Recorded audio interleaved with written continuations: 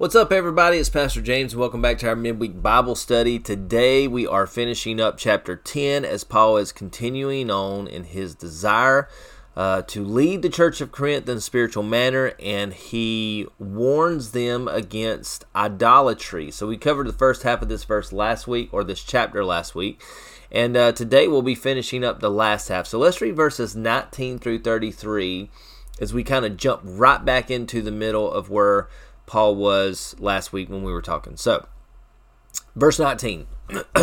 What am I trying to say?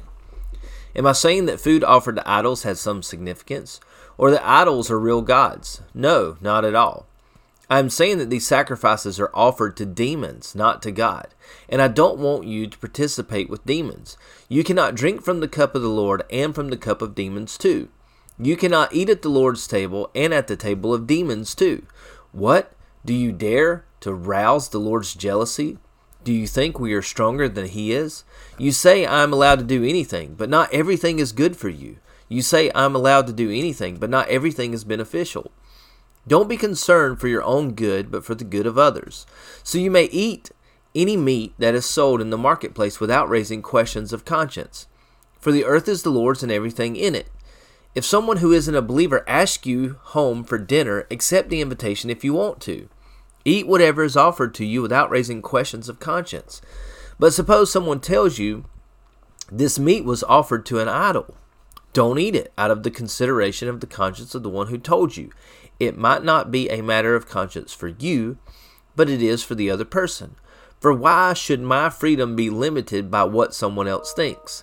If I can thank God for the food and enjoy it, why should I be condemned for eating it?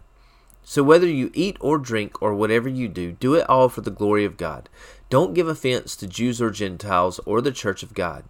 I too try to please everyone in everything I do. I don't just do what is best for me. I do what is best for others so that many may be saved. All right. So if you remember our talk last week, Paul was focusing on the dangers that we as believers face in turning away from God. And that could be turning towards false idols. It could be turning towards worldly things. It could just be complaining against God. And we talked mostly about the analogy that he used of the people of Israel wandering through the wilderness and how that was written down so that we as believers would not make the same mistakes as the Israelites did during the time of Moses.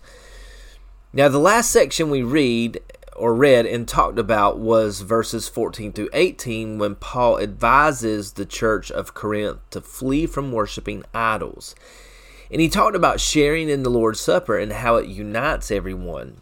And it does. And you think about worshiping idols, it also unites people in sin, which is it's a really dangerous thing.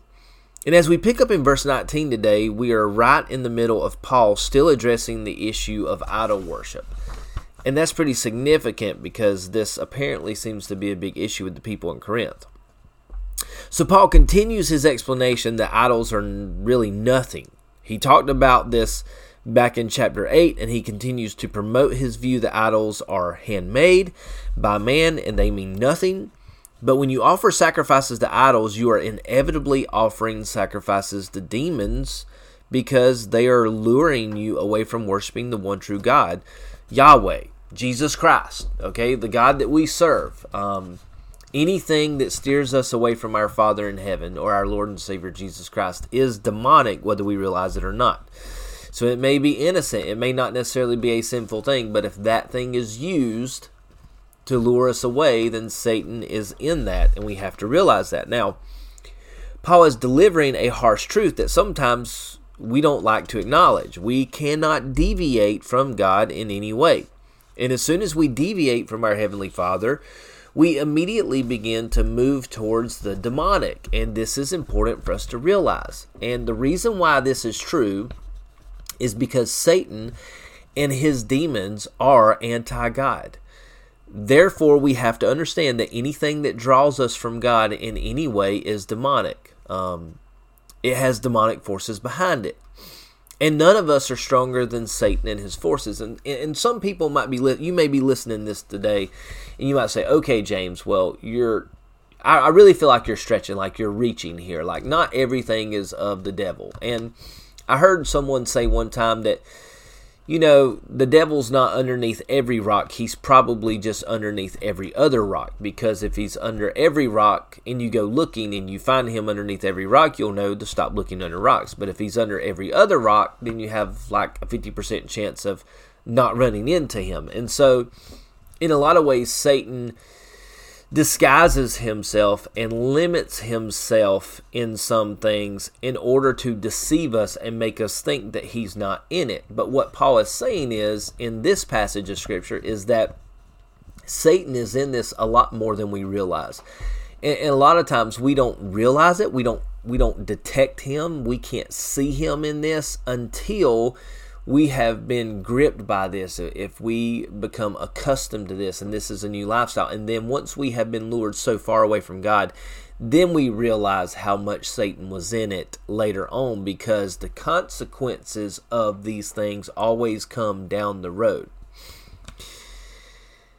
And, like I said a while ago, none of us are stronger than Satan and his forces. They are much stronger than we are. They're much more cunning than we are.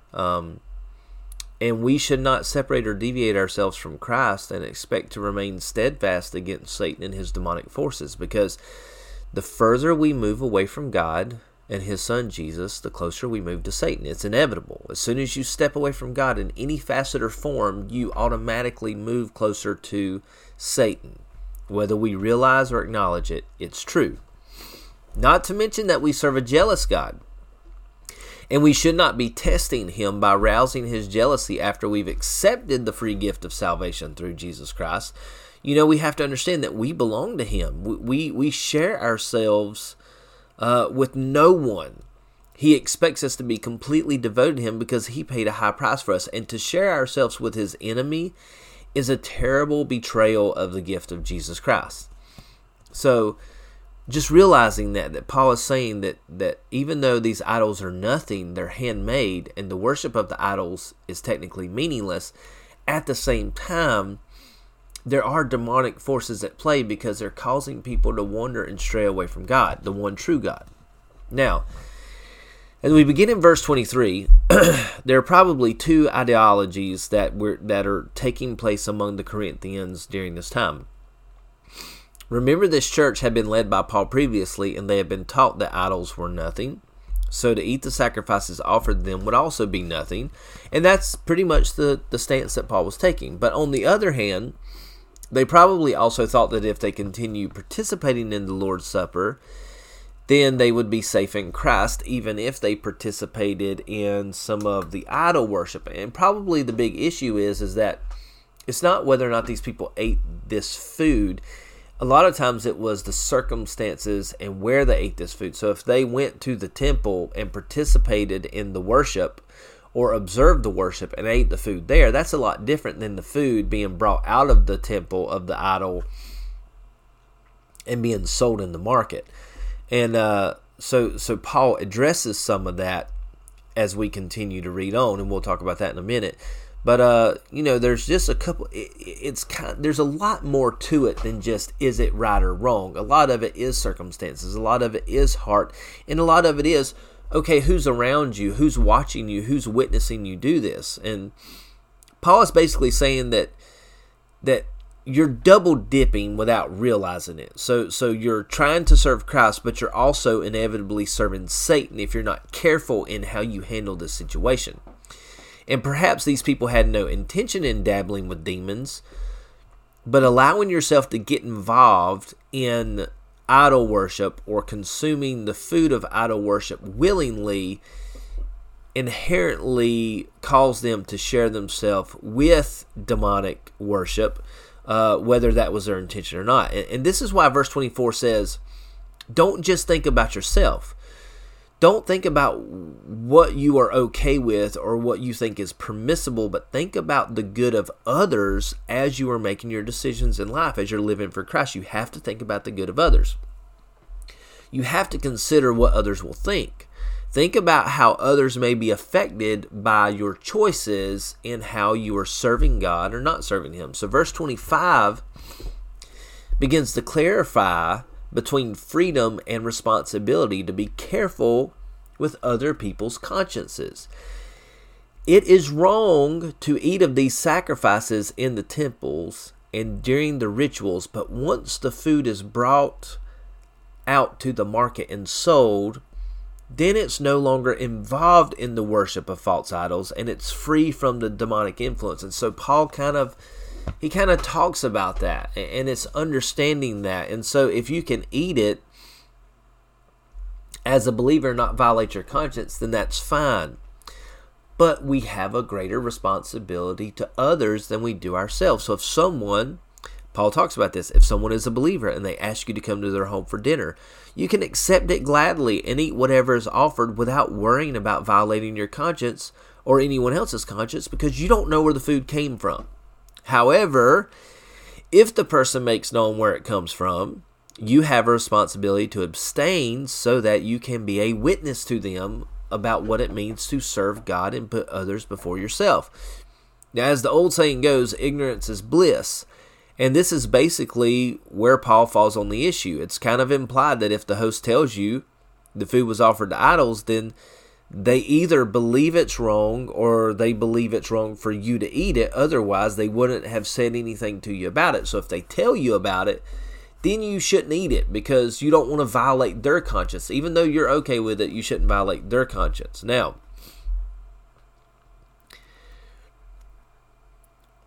ignorance is bliss, but once knowledge is revealed, you are held to a higher calling to be a witness and an example to everyone around you in your choices and your service in Christ. So because you are not only responsible for your own conscience, you are also responsible for others' consciences in serving the Lord. And that's a big responsibility. And sometimes that seems unfair.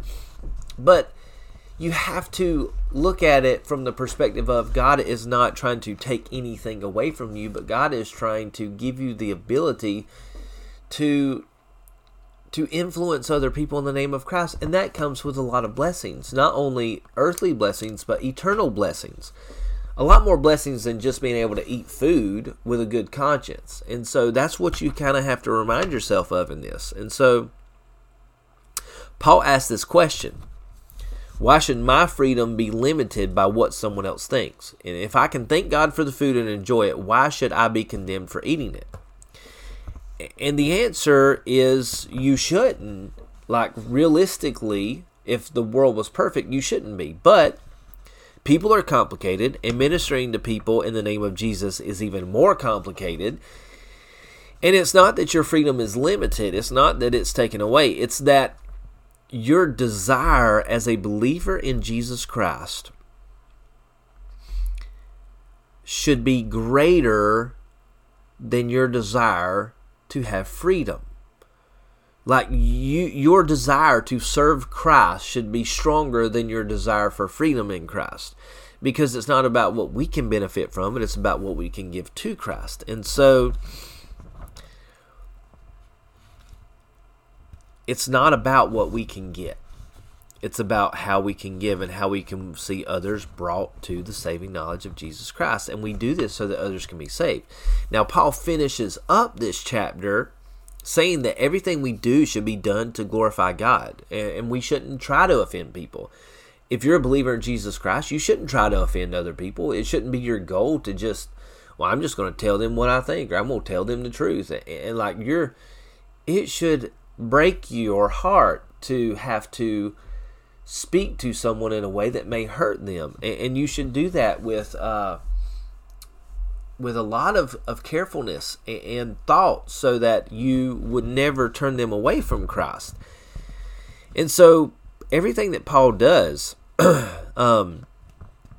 he does it for the benefit of others. We should be making great strides in our life not to offend people.